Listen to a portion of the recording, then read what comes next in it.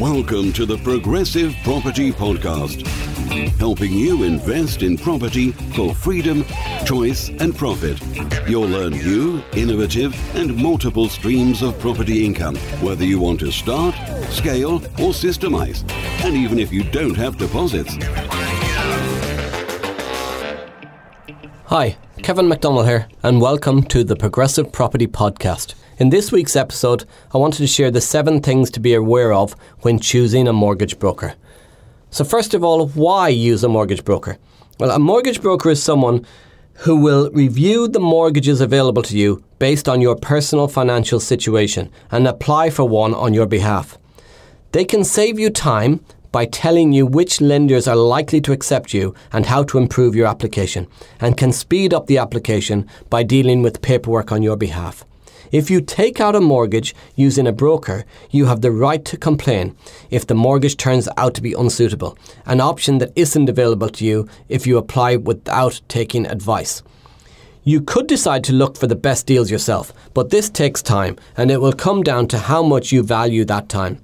Sometimes we can be penny wise and pound foolish. What else could you be doing while you are out researching the best mortgage deals instead of getting a professional mortgage broker to do it for you? Maybe you could be finding the next deal that would have made you 20, 30, 40, 50,000 pounds in the time you were saving a few £100 researching the best mortgage deals yourself. As with all professions though, there are good brokers who will bend over backwards to provide you with an outstanding service, and there are jobsworths who will do little more than search for the cheapest 2-year fixed rate and tell you that it offers the most flexibility, so go for that.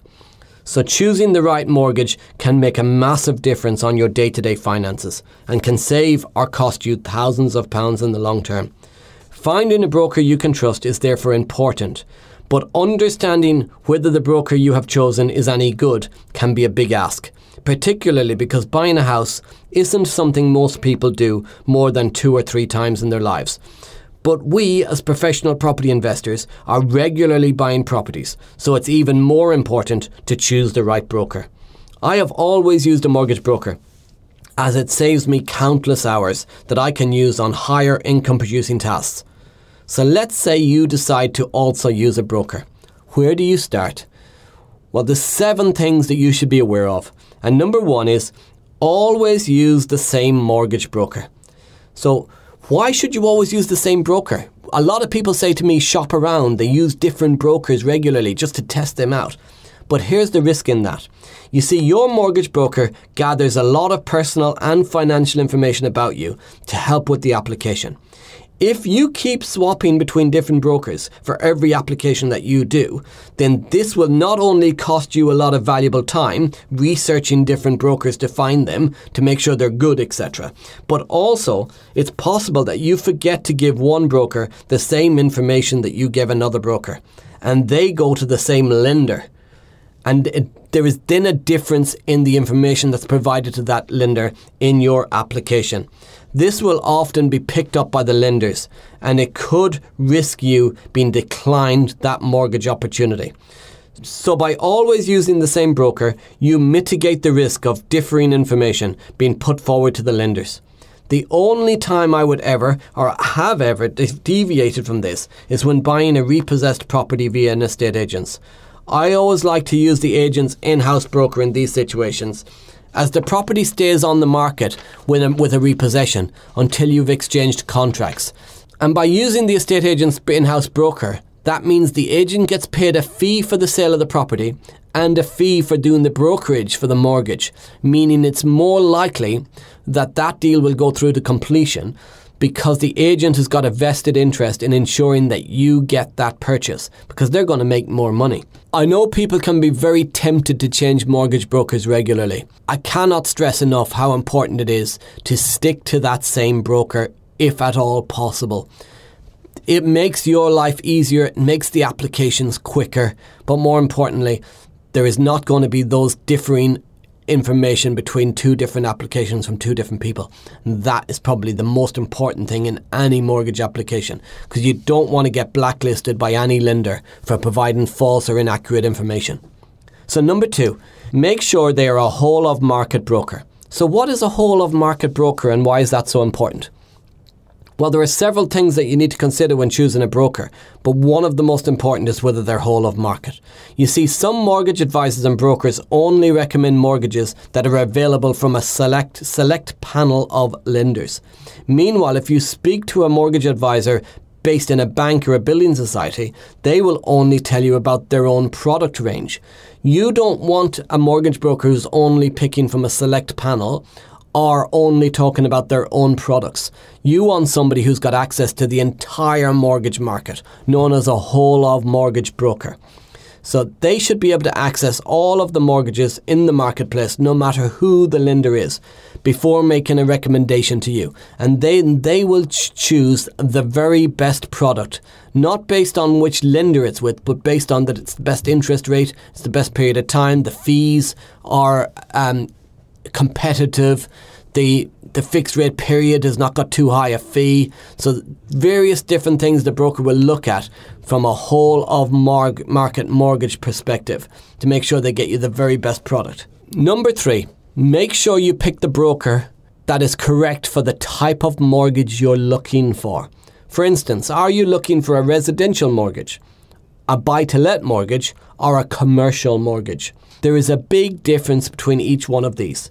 So make sure the mortgage broker understands the difference between these, but also the difference between commercial mortgages and commercial finance.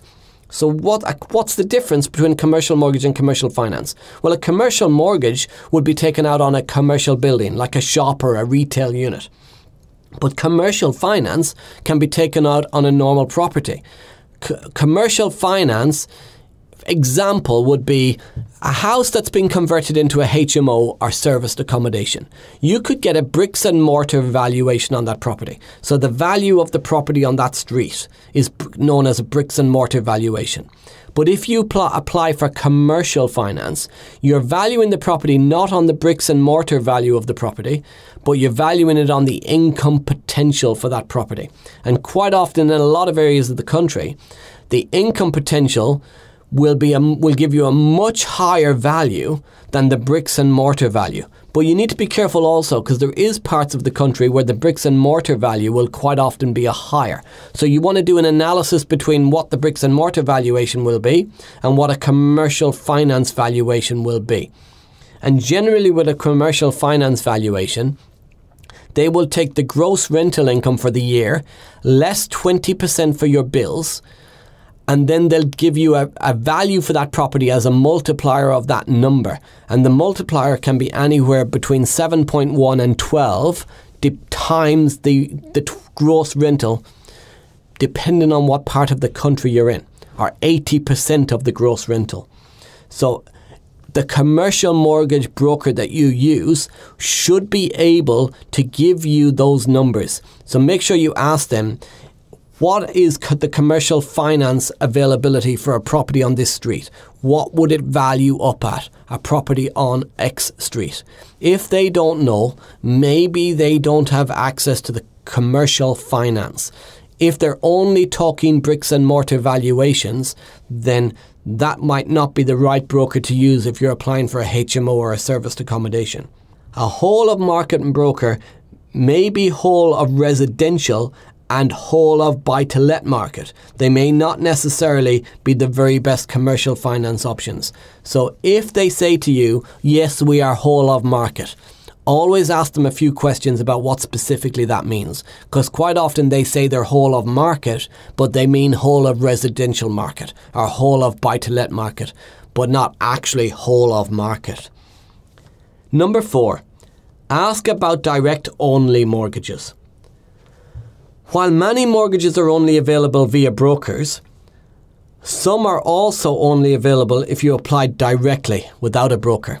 So one of the main reasons I like to use a mortgage broker is because they can access mortgage products that I could never access by applying directly myself.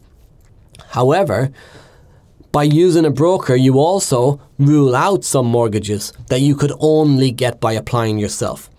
So always ask your mortgage broker if they will also look into the direct-only mortgage options for you. Now, brokers have no obligation to inform you of these deals. However, it's still worth asking them. And if they're not willing to advise you of those, then you need to ask yourself, is that broker really got your best interest at heart? With my broker, we'll ask them to look at the direct-only options as well. And if we go for a direct-only option, then I'd pay the mortgage broker his fees for his time. Because I want him to get the very best product for me, and I want him to be paid well for his time. In addition to speaking with the broker, you may wish to do some of your own research to see what deals are available on the market. And to check, really, has the mortgage broker done his due diligence? Has he really looked into the products for you? Has he chosen the very best one? So I wouldn't do that every time, but it's always good to check. So I'd probably, if you're using a mortgage broker, the first time you use them, maybe even the second time, I'd do a little bit of research myself to see if I can get a better product, just to test and to check to make sure that broker has got your best interests at heart. Number 5, consider which type of broker to use. Whilst most mortgage brokers work with customers in person or over the phone, there's now a growing number of web-based mortgage services which allow you to carry out some or all of the mortgage application process online. Again, this may not be the very best use of your time. So you've got 3 options really. Somebody who you can meet face-to-face, somebody who speaks to you over the phone, or doing the application online. Whichever method you choose, there are some things you need to make sure are correct and checked, so you can compare the differences between the 3. Don't think that you need to use a mortgage broker who you can meet face-to-face. I've never actually met my mortgage broker face-to-face. I deal with him over the phone and via email. So we send the information via email, we speak over the phone. I don't need to meet my mortgage broker. My time is valuable, his time is valuable. I don't need to meet him. I need to make sure that he's got the correct information about the property and about my finances, and I need to make sure that he's efficient and can move quickly. Meeting him is not relevant. What you do need to be sure of is the following. Always ask up front what fees and commissions the mortgage broker charges, and as they all work in different ways. For example, some will charge you a fee, which will be either a flat rate or a percentage based on the amount you want to borrow, while others sometimes offer mortgage broking for free. Or you may pay for the first, say, X number of deals and get everything after that point for free. You need to be aware of why they would work for free for you. You see, they're not actually working for free. They can do your application for free because it's normal practice for the brokers to also receive a commission payment from the lender after they arrange your mortgage. So some will charge you and get commission from the lender, and some will just get their commission from the lender. All mortgage brokers have a responsibility to clearly outline these charges and any fees or commissions they receive from a lender prior to entering into a contract or act on your behalf. Always ask your mortgage broker to provide you with the costs of their service before making an agreement with them. But do not choose a broker based on them being the cheapest, as I've learned that you get what you pay for, and cheap does not always mean valuable. Key questions to ask a mortgage broker would be, are you whole of market? Will you also advise on mortgages that are only available direct from lenders? What are your fees and charges? How are you paid? What is included in the service you offer? How often can I contact you, and what is the best method of communicating? These are things you need to be very clear of upfront before you start working with a broker. So number 6, if you choose to use a broker, what should they be doing for you?